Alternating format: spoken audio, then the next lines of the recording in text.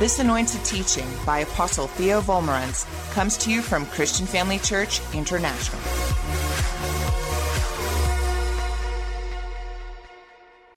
Praise the Lord, family. It is so good to be back here with you this morning in person. Praise God, praise God. We're going to have a wonderful time the next 3 weeks. A wonderful time. Pastor Bev is in Cape Town speaking for Dr. Alan Bagg, and she's having a ladies' meeting there too. So a ladies' conference like she's going to be having here next Saturday. And she sends her love. And San Antonio sends their love. Everybody loves you. Amen. So praise God. Now, we're going to be bringing in the church from San Antonio here this morning. So I'll be speaking to both churches. And I'd like you, if you don't mind, to show them how that CFC Johannesburg can welcome people. Can you do that? All right. And I'm so glad you're here for this message. This is a life-changing message today. You'll never be the same after this. Never.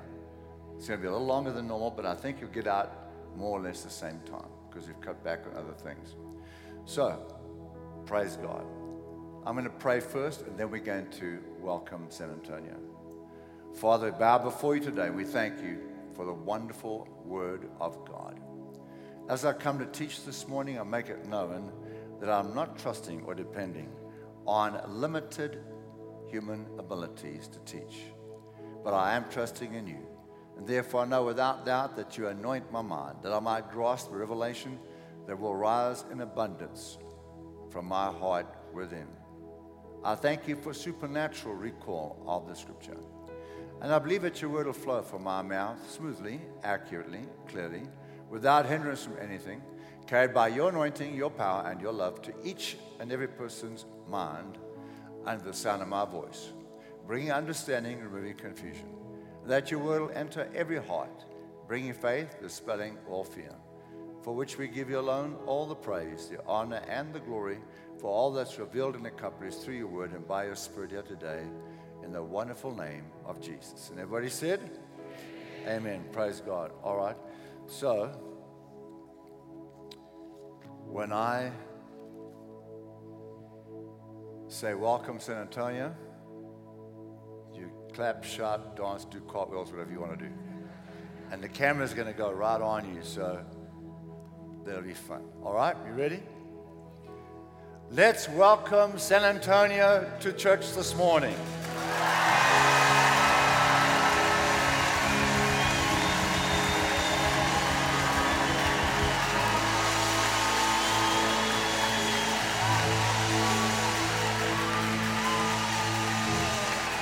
Praise God, we are at our Sunday morning 8:30 service today. Praise the Lord. Just to let you know, I will be doing, personally, the next service at, what time is that, Dr. Johnny? 10:30. I'll be doing that one as well in person. Well, praise God. Let's get right into the word here this morning. And you may be seated. Praise the Lord. Our subject is titled The Supernatural Power of Intercession. The Supernatural Power of Intercession. And this is part 5 in our series. We've got one more to go. That's next weekend. This message is extremely important because it's the only way we can change nations. It's the only way we can change nations. We can change governments. We can change cities. We can change people by applying this principle of intercession. And I do believe it's been of great help to you, but today's message is extremely important, and next week. All right. At times when we intercede for the lost, we feel like we are lost ourselves. When we travail for those who are oppressed by demons, we may feel oppressed or even depressed ourselves. When we intercede this way, we know we are interceding on behalf of people in these circumstances because we go through them very often in spirit. Some burdens can last for hours or even days. Even though prayer may be interrupted because of our commitments, the burden will not leave us. Even if we stop praying, the burden will not leave us. So don't reject the burden. Carry on praying when you can. And let's pray fervently. James 5:16 says, the fervent prayer of a righteous man avails much. Say that, the fervent prayer of a righteous man avails much. The fervent prayer. It doesn't say a casual prayer, an indifferent prayer that will not work, not get the job done. I was praying fervently for a Sunday evening service way back in April 5, 1998. A Sunday afternoon, I was led by the Lord to pray fervently in the Spirit for that evening service, for that 6 p.m. evening service. At the time, it used to be 6 p.m. Now it's at 5, right? The burden continued to persist right up until 20 minutes to 6. Now, I was at home in my study praying. I knew I still had to go get dressed, and I had to drive all the way to church, and it's impossible to get there in 20 minutes. Impossible. And do all that. In my heart, I knew God understood this. He knew what I still had to do to get to church, and yet the burden continued. He wanted me to continue praying. So I perceived that I have to pray, and it was God's will, so I carried on. So what was the result? Well, firstly, I got to church a little late during the praise and worship. And during that evening service, the Holy Spirit told me of a woman who had been molested 5 times. So I said, is there someone here, you have been molested 5 times? Could you please come forward?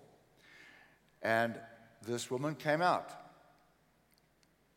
I asked her to forgive the people that had molested her. And after a while, she agreed to do it. I prayed for her, and demons came out of this woman with loud voices. The Holy Spirit then told me about somebody who had run away from home. So I said, is there somebody here who just run away from home today? And so this young girl, 18 years old, I found out, came forward crying to the front. And the Holy Spirit showed me some personal things that took place in her life. And then I spoke to her about it, and she began to cry. And I said to her, it's your parents, and you need to forgive them, especially your father, for what he's done to you. And eventually she agreed, and demons came out of this young girl.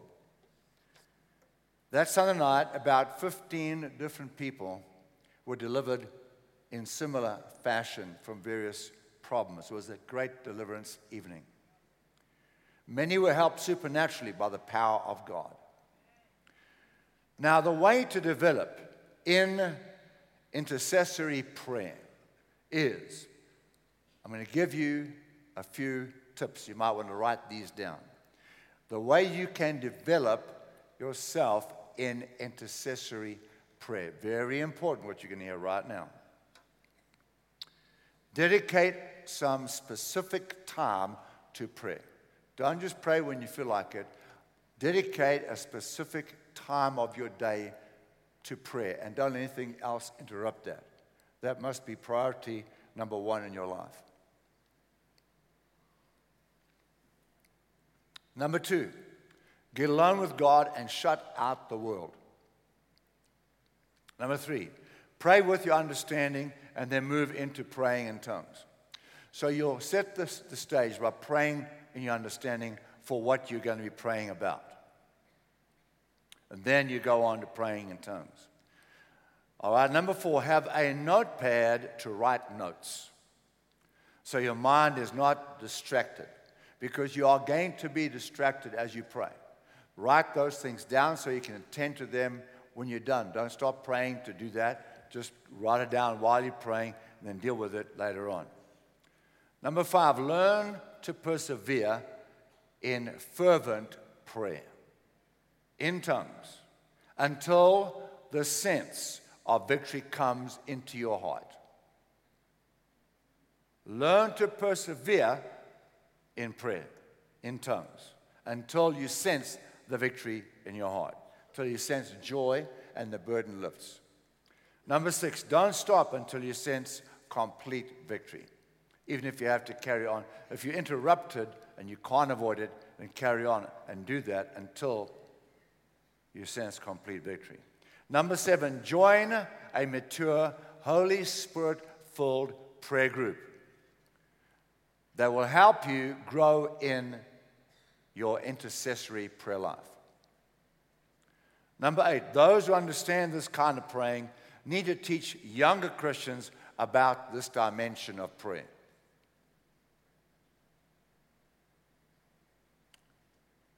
Sadly, this is something that is literally very little understood in the modern church. This subject of intercessory prayer, not understood in the modern church. We need to pass this on. Train others, lest this art of intercession is lost to future generations if the Lord should tarry. That's a very real danger, because I sense it's already happened. The Lord may wake you up at night to intercede for someone. You can pray quietly in tongues in your bed, but make sure you get to grips with it so that you don't disturb somebody. You can pray quietly. But if you feel like you can't, then get up out of bed, go to some place that's on your own, some room where you can be by yourself, and pray out loud. Every believer must include praying for their nation.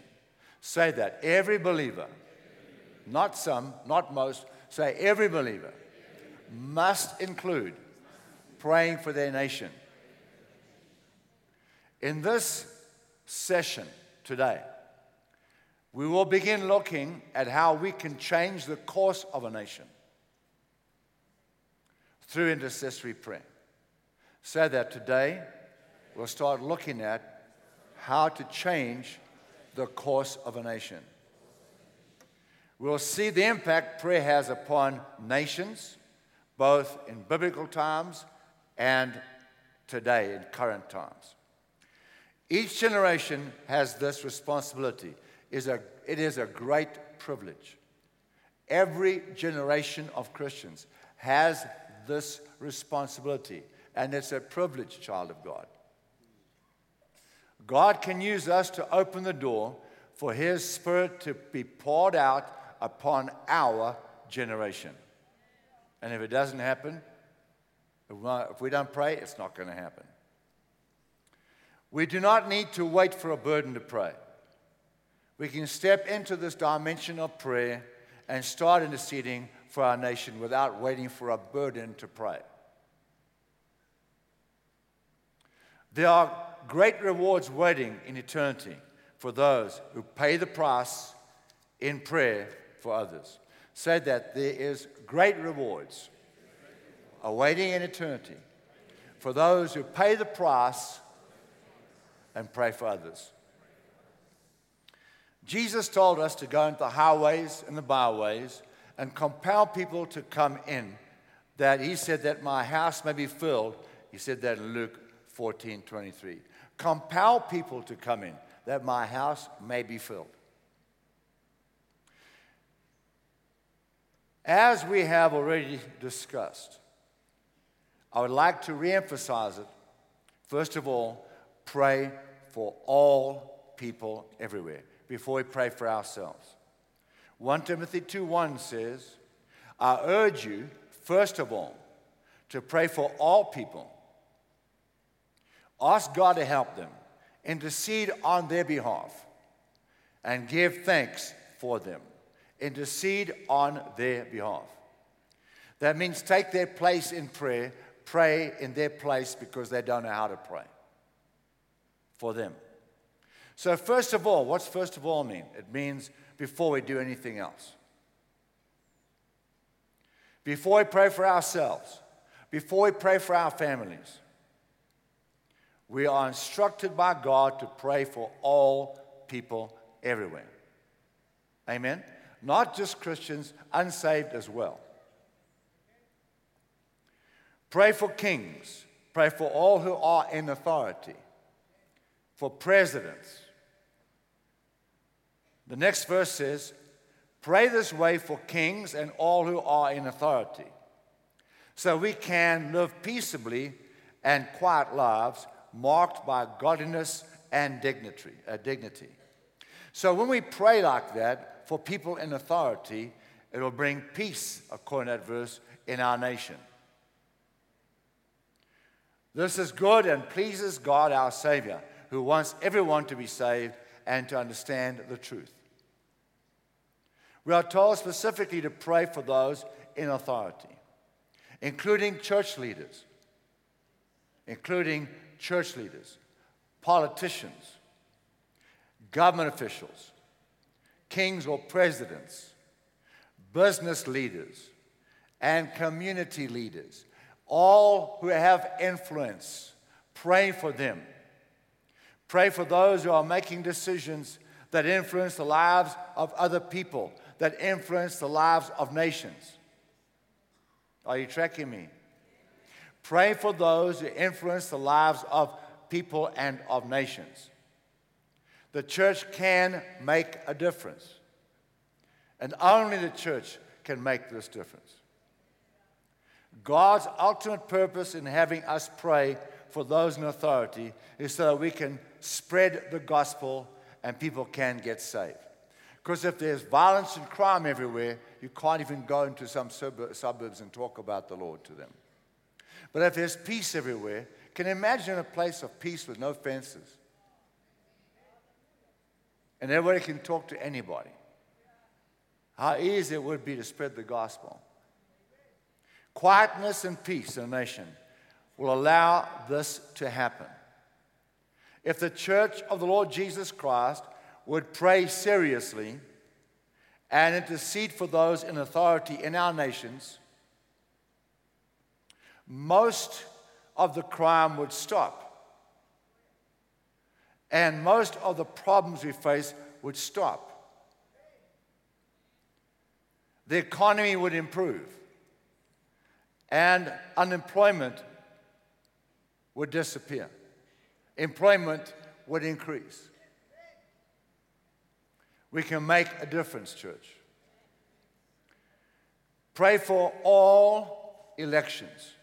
Don't let elections go by without interceding for elections. We must intercede and elect godly people into office. Born-again Christians must be elected into office. If somebody is not born again, if they are not saved, their father is the devil. And they're under his control. I can give you several scriptures to prove that. Here's one. 1 John 5:19 tells us, we know that we are of God, and the whole world lies under the sway of the wicked one. The whole unsaved world lies under the sway or control or influence of Satan. So that the unsaved are under the control of demons. We must intercede against these powers, these demonic spirits. When problems occur in our nation, it is because the church has not travailed in prayer. So whatever we don't like about our countries, it's because we haven't been praying. It's a bitter pill to swallow, but it's the truth. Demon spirits are at work behind the scenes. People in authority sometimes make wrong decisions because they have been influenced by demons. The Word of God gives us the solution as to how we are to stop these demons. Many bad decisions made by leaders could have been prevented if the church had interceded as instructed. In prayer, we confront the forces of darkness that influence our leaders. As we intercede, we put pressure on Satan. We demand that he release his grip on people. The devil is influencing everyone who is unsaved. And here's another scripture to prove that. Ephesians 2, verse 2, New Living Translation. You used to live just like the rest of the world. Before you were a Christian, born again, you used to live just like the rest of the world, the unsaved. Full of sin, obeying Satan. Say that the unsaved obey Satan. The mighty prince of the power of the air. Say that Satan is the mighty prince of the power of the air. I'll talk about that in a little while. He is the spirit at work in the hearts of those who refuse to obey God. Say that Satan and demons are at work in the heart of the unsaved. Can you see why we should not elect people that are not born again? Because then Satan's going to be running our country. Do you want to give our nation to the hands of the devil? Do you think you can trust him? He knows that to kill, steal, and destroy. That's all he knows. Ephesians 6, verse 10. A final word. Be strong with the Lord's mighty power. Put on all of God's armor so that you will be able to stand firm against all strategies and tricks of the devil. For we are not fighting against people made of flesh and blood, but against the evil rulers of authorities of the unseen world, against those mighty powers of darkness who rule this world, and against wicked spirits in the heavenly realm. Wicked spirits were in the heavenly realm.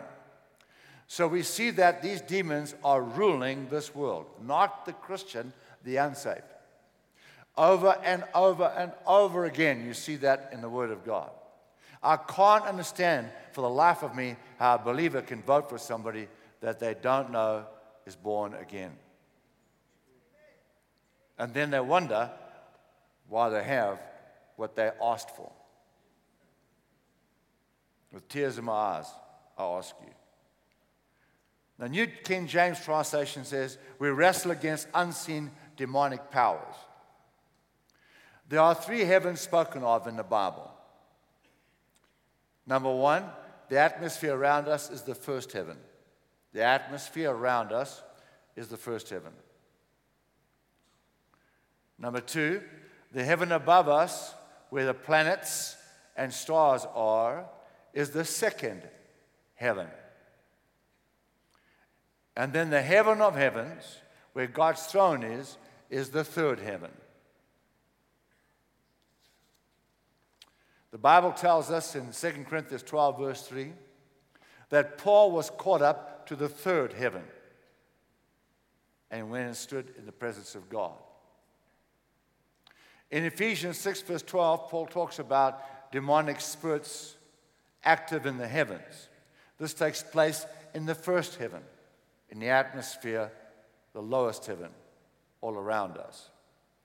This is where the fight takes place when we make intercession for peoples and nations.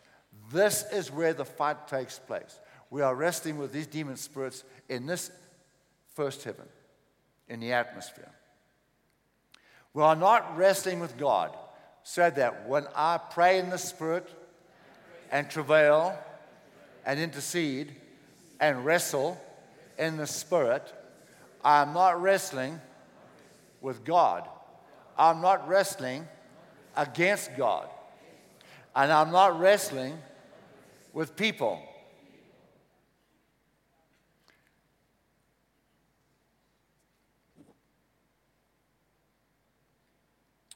According to this word here, Ephesians 6:12, we are fighting, wrestling against principalities, against powers, against rulers of the darkness, spiritual wickedness in high places. We are interceding against, wrestling against demonic spirits in the atmosphere around us. We are preventing them from carrying out their assignment, and we are mobilizing the angels from continuing on with their assignment. when we pray like that in the Holy Ghost. We're talking to these demons. We're talking to these angels. We're talking to people. We're calling people's names out in the spirit that we don't know and never will probably ever meet. Now, the first paragraph, all right, we are looking into the war that is raging between the kingdom of light and the kingdom of darkness in the spirit world. So that we are looking into the war that is raging in the kingdom of darkness and the kingdom of light in the atmosphere around us in the spirit world. The battle for the souls of men, the fight for the nations, is either won or lost in this unseen realm. Say that with me, please. The battle for the souls of men, the fight for the nations, is either won or lost in this unseen realm. Only the supernatural power of intercession in tongues can set nations free. Please say that. Only the supernatural power of intercession in tongues can set nations free. No natural weapon can deal with these demons. Again, no natural weapon can deal with these demons. Do we understand this, child of God? Do we understand this? Only supernatural intercession can deal with these demons. God wants Christians to stand their ground in prayer. We do this knowing that our Lord Jesus Christ has defeated all the rulers of darkness. Christ has defeated all the rulers of darkness that we are wrestling against. They are all defeated, as I said in the previous sessions. We are not trying to conquer Satan. We are not trying to defeat him. When we intercede like this, we are commanding him and demanding that he release something he has no right to hold on to. He's already been defeated by the Lord Jesus.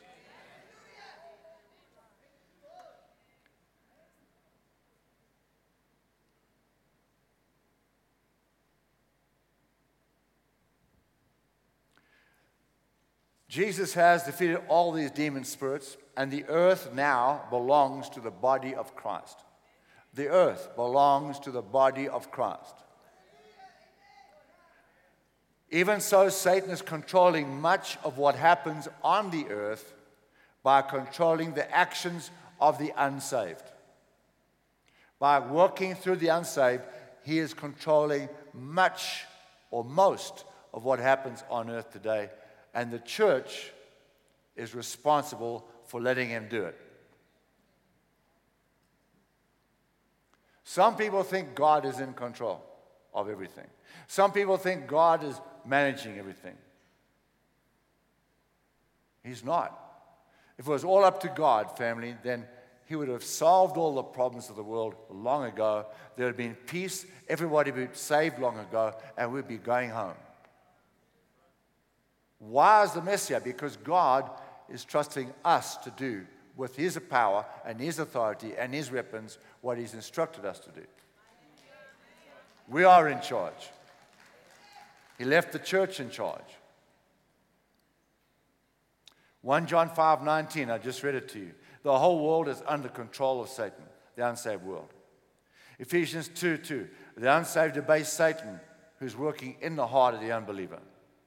2 Corinthians 4:4, Satan is the god of the unsaved. Jesus said that all authority is given to him. All authority. When he rose from the dead, he said in Matthew 28:18, all authority is given to me. And so how much is left over for Satan? Nothing. All authority was given to Christ when he rose from the dead. And in his name, we have authority over these demon spirits. But we don't have authority over people. God won't force folks to heaven. He won't force folks to do anything. He won't force them to get saved. There's no one in heaven right now, I've said this before, kicking and screaming because they're not happy to be there. God took me here and I didn't want to be here. That's not going to happen. No. We have authority over the demons and we stop them from harassing us. But if you want to help somebody else, you have to intercede for them and exercise authority at the same time. And I explained that in our last session very carefully. I don't want to go over that, I don't have time. That's in part 4. Now then, before Jesus returned back to heaven from the Mount of Olives in a cloud, before he left the earth, he delegated all that authority that he won to us. To us. And he said, now whatever you bind is bound. Whatever you allow is allowed.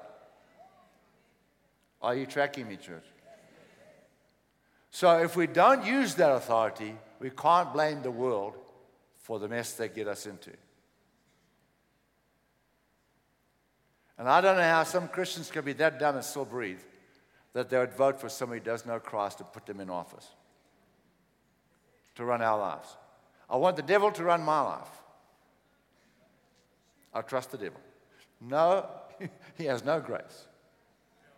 The devil has no grace, no mercy. He's here to steal, kill, and destroy. That's why he came. Are you with me? Now, the book of Daniel reveals the battle going on between the two kingdoms of light and darkness. Daniel has been taken captive and deported to Babylon by King Nebuchadnezzar of Babylon back in 1605 BC. Hundreds of years before Christ came, Jerusalem was conquered and the Israelites were taken as slaves to Babylon. And young Daniel was in that group. He was probably around 18 years old, 17 years old when he was taken. Daniel served in Babylon for 70 years as the right-hand man of the king. He served under King Nebuchadnezzar, the right-hand man for King Nebuchadnezzar. He served the right-hand man of King Belshazzar. And he served under King Darius and under King Cyrus. All 4 kings, he was their right-hand man. Each time he was promoted to that position. Amazing. A man of amazing wisdom and insight given by God. Now, this information which I've just shared with you comes from the Tyndale Life Application Study Bible on page 1374. That's where I got it. Now, the book of Daniel shows us that there is a battle going on between the two kingdoms of light and darkness. So that I'm in the kingdom of light.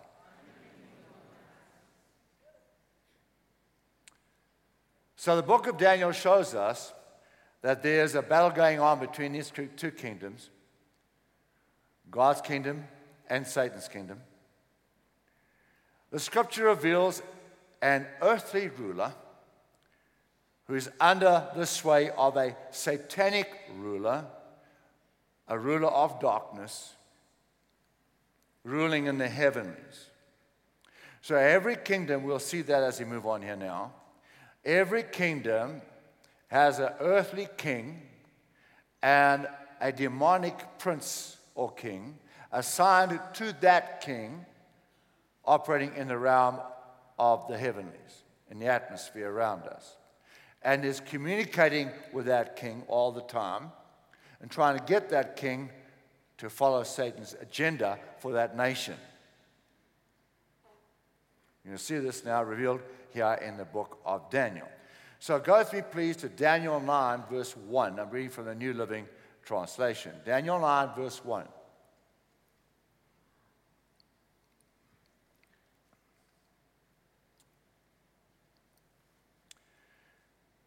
It was the first year of the reign of Darius.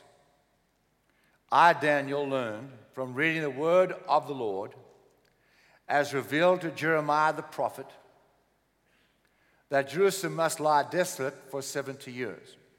All right, let's see what's going on here. So Daniel is reading the book of Jeremiah. And he sees in the book of Jeremiah that the Israelites must be slaves in Babylon for 70 years, and then they'll be released to go back to Jerusalem. He's reading this prophecy. This prophecy he's reading from Jeremiah has not come to pass yet. This was written a long time before Daniel read it and before the Israelites were taken from Jerusalem and became slaves. You got it? All right? So he's reading that. Verse 3. So I turned to the Lord God and pleaded with him in prayer and fasting. I wore sackcloth, rough sackcloth, and sprinkled myself with ashes. So he prayed, he fasted, he wore rough sackcloth, he put ash on his head. Because of what he read in Jeremiah 25. I think we should go and read what Daniel read in the book of Jeremiah. So let's go to Jeremiah 25, verse 11. This is what Daniel is reading. Then this entire land of Israel will become desolate and wasteland. Israel and her neighboring lands will serve the king of Babylon for 70 years. That's going to happen. This is what he's reading. Will happen, and of course, it's happening to him. Then, after the 7 years of captivity are over, I will punish the king of Babylon and his people for their sins, says the Lord. I will make the country of Babylon an empty wasteland. Now go to Jeremiah 29, verse 10. He's still reading this from Jeremiah.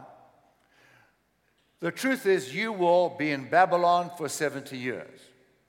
But then I will come and do for you all the good things I have promised, and I will bring you home again, back to Jerusalem, after 70 years. Now, so Daniel read that, and he decided that he was going to travail in prayer, fast and pray, in order to bring this prophecy to pass. You got that? He's going to pray so this prophecy happens. Now, Daniel could have had the opposite attitude. He could have said, well, God said we're going home. Praise God. Let's pack our bags and just stood around twirling our thumbs, singing, twinkle, twinkle, little star, how I wonder what you are, until we go home. And that would never have happened. Would never have happened. They would still be in Babylon today because that prophecy would not have come to pass. So, God knew when he spoke that prophecy through Jeremiah, God knew that Daniel would read it and pray it into existence.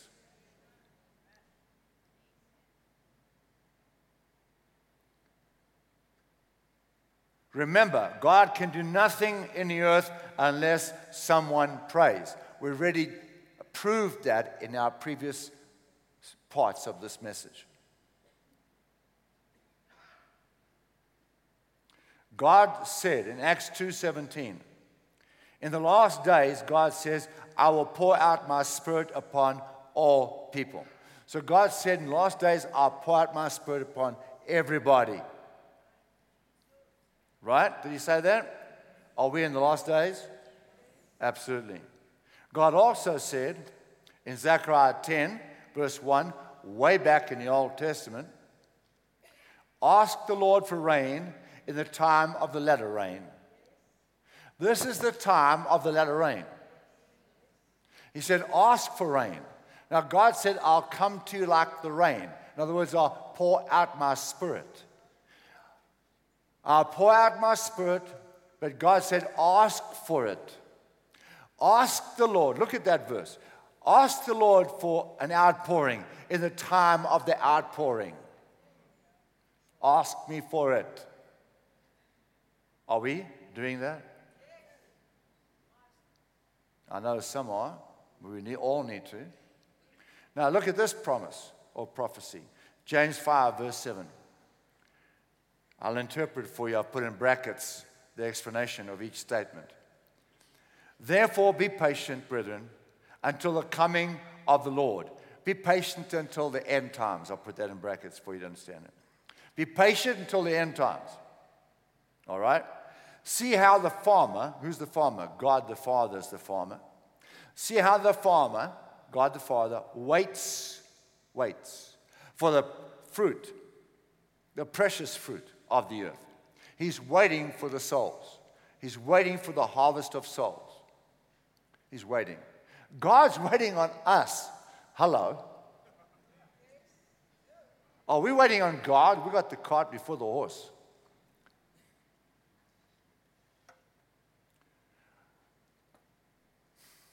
See how the farmer, God the Father, waits for the precious fruit of the earth, the harvest of souls, waiting patiently for it until he receives the early and latter rain, until the outpouring of God's Spirit.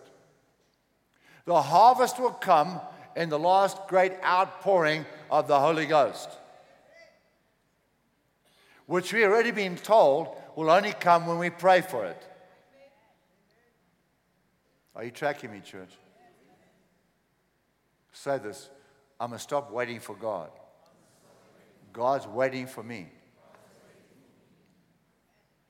Will the church wake up and realize our responsibility?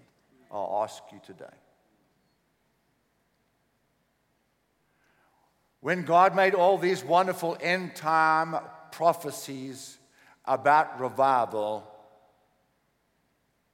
He knew it would come to pass because He knew intercessors would step up and pay the price like Daniel did. He knew that in these last days, intercessors would step up and pay the price like Daniel did and pray the revival into being. Pray the outpouring of God's Spirit into existence.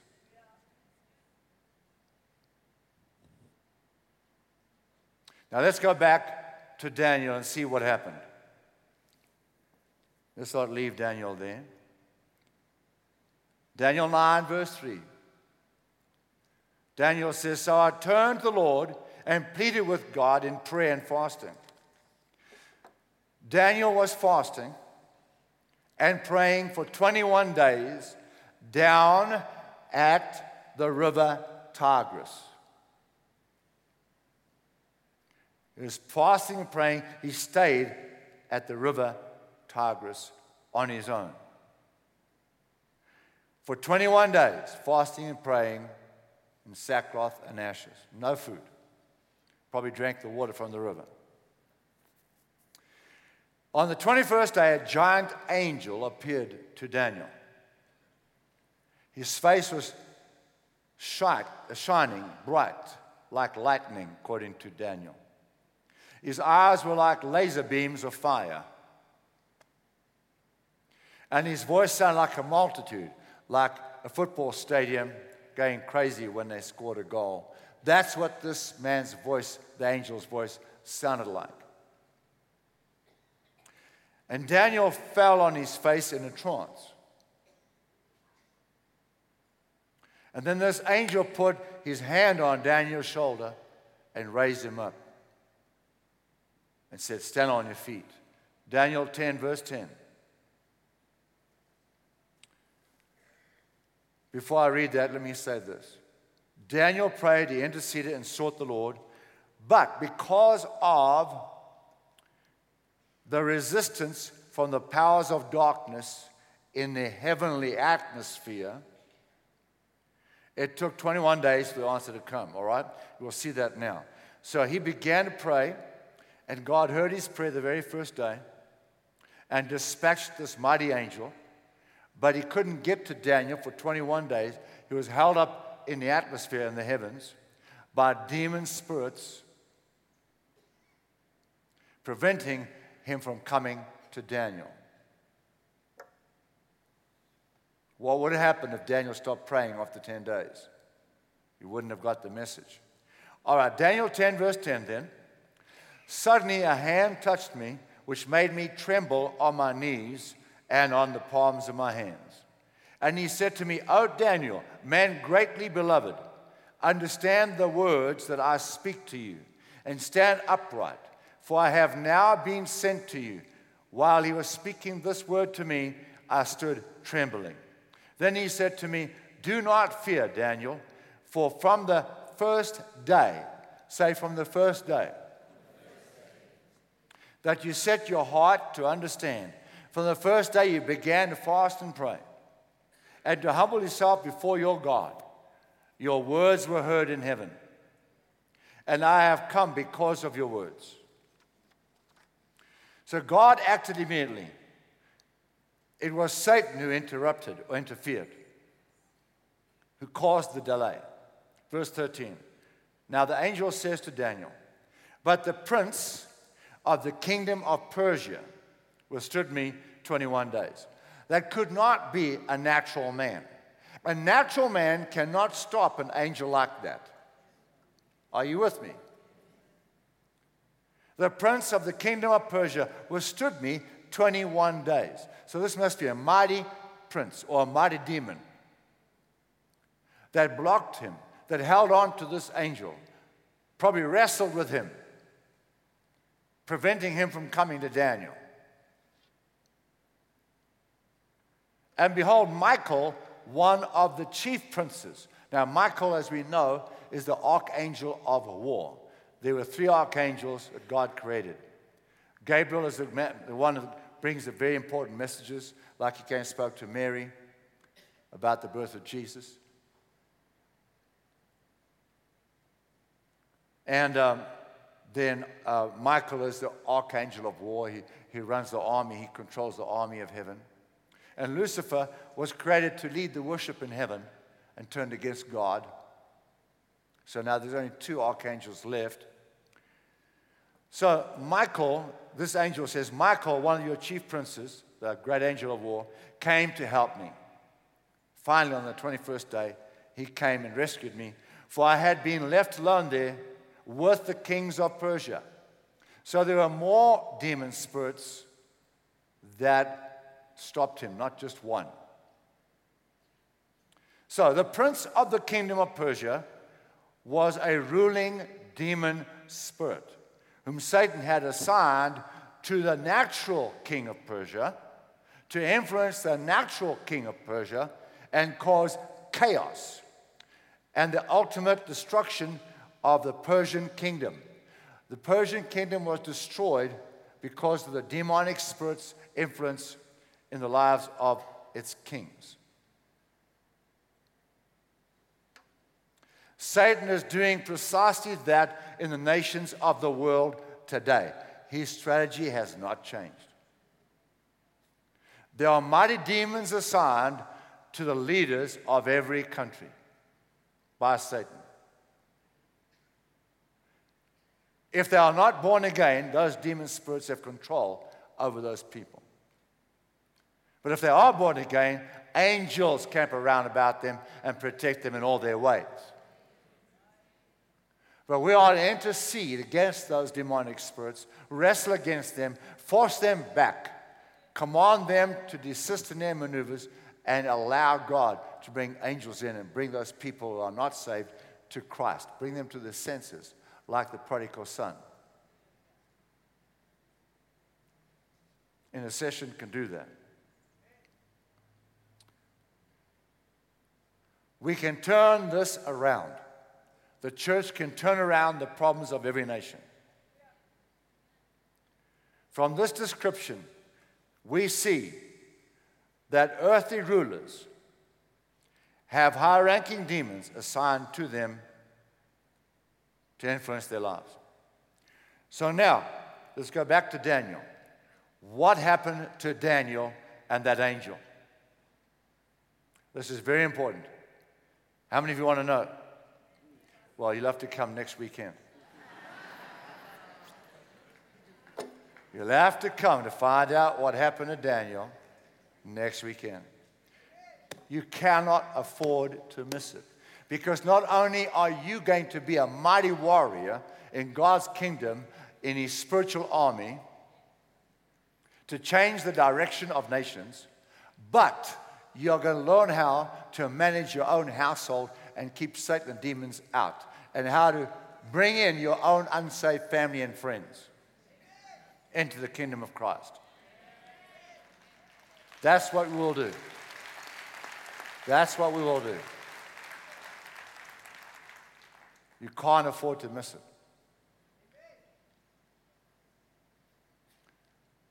And I have something to share to the leaders from the Spirit of God, but I'll do that next week. All right, so San Antonio, praise God. Thank you for joining us. Let's all bow our heads, please, and close our eyes.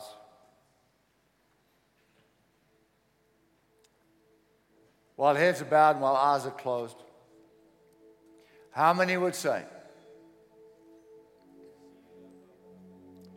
Apostle Theo, I want to be sure I'll go to heaven one day. I don't want to wake up and find out that I missed heaven. If that's you today, you can be sure you will not go to hell. You will go to heaven. God is your Father, and He has forgiven you and accepted you to be His child. If this is something you desire, when I count to 3, slip up your hand, take that one step toward God, and He'll take many towards you this morning.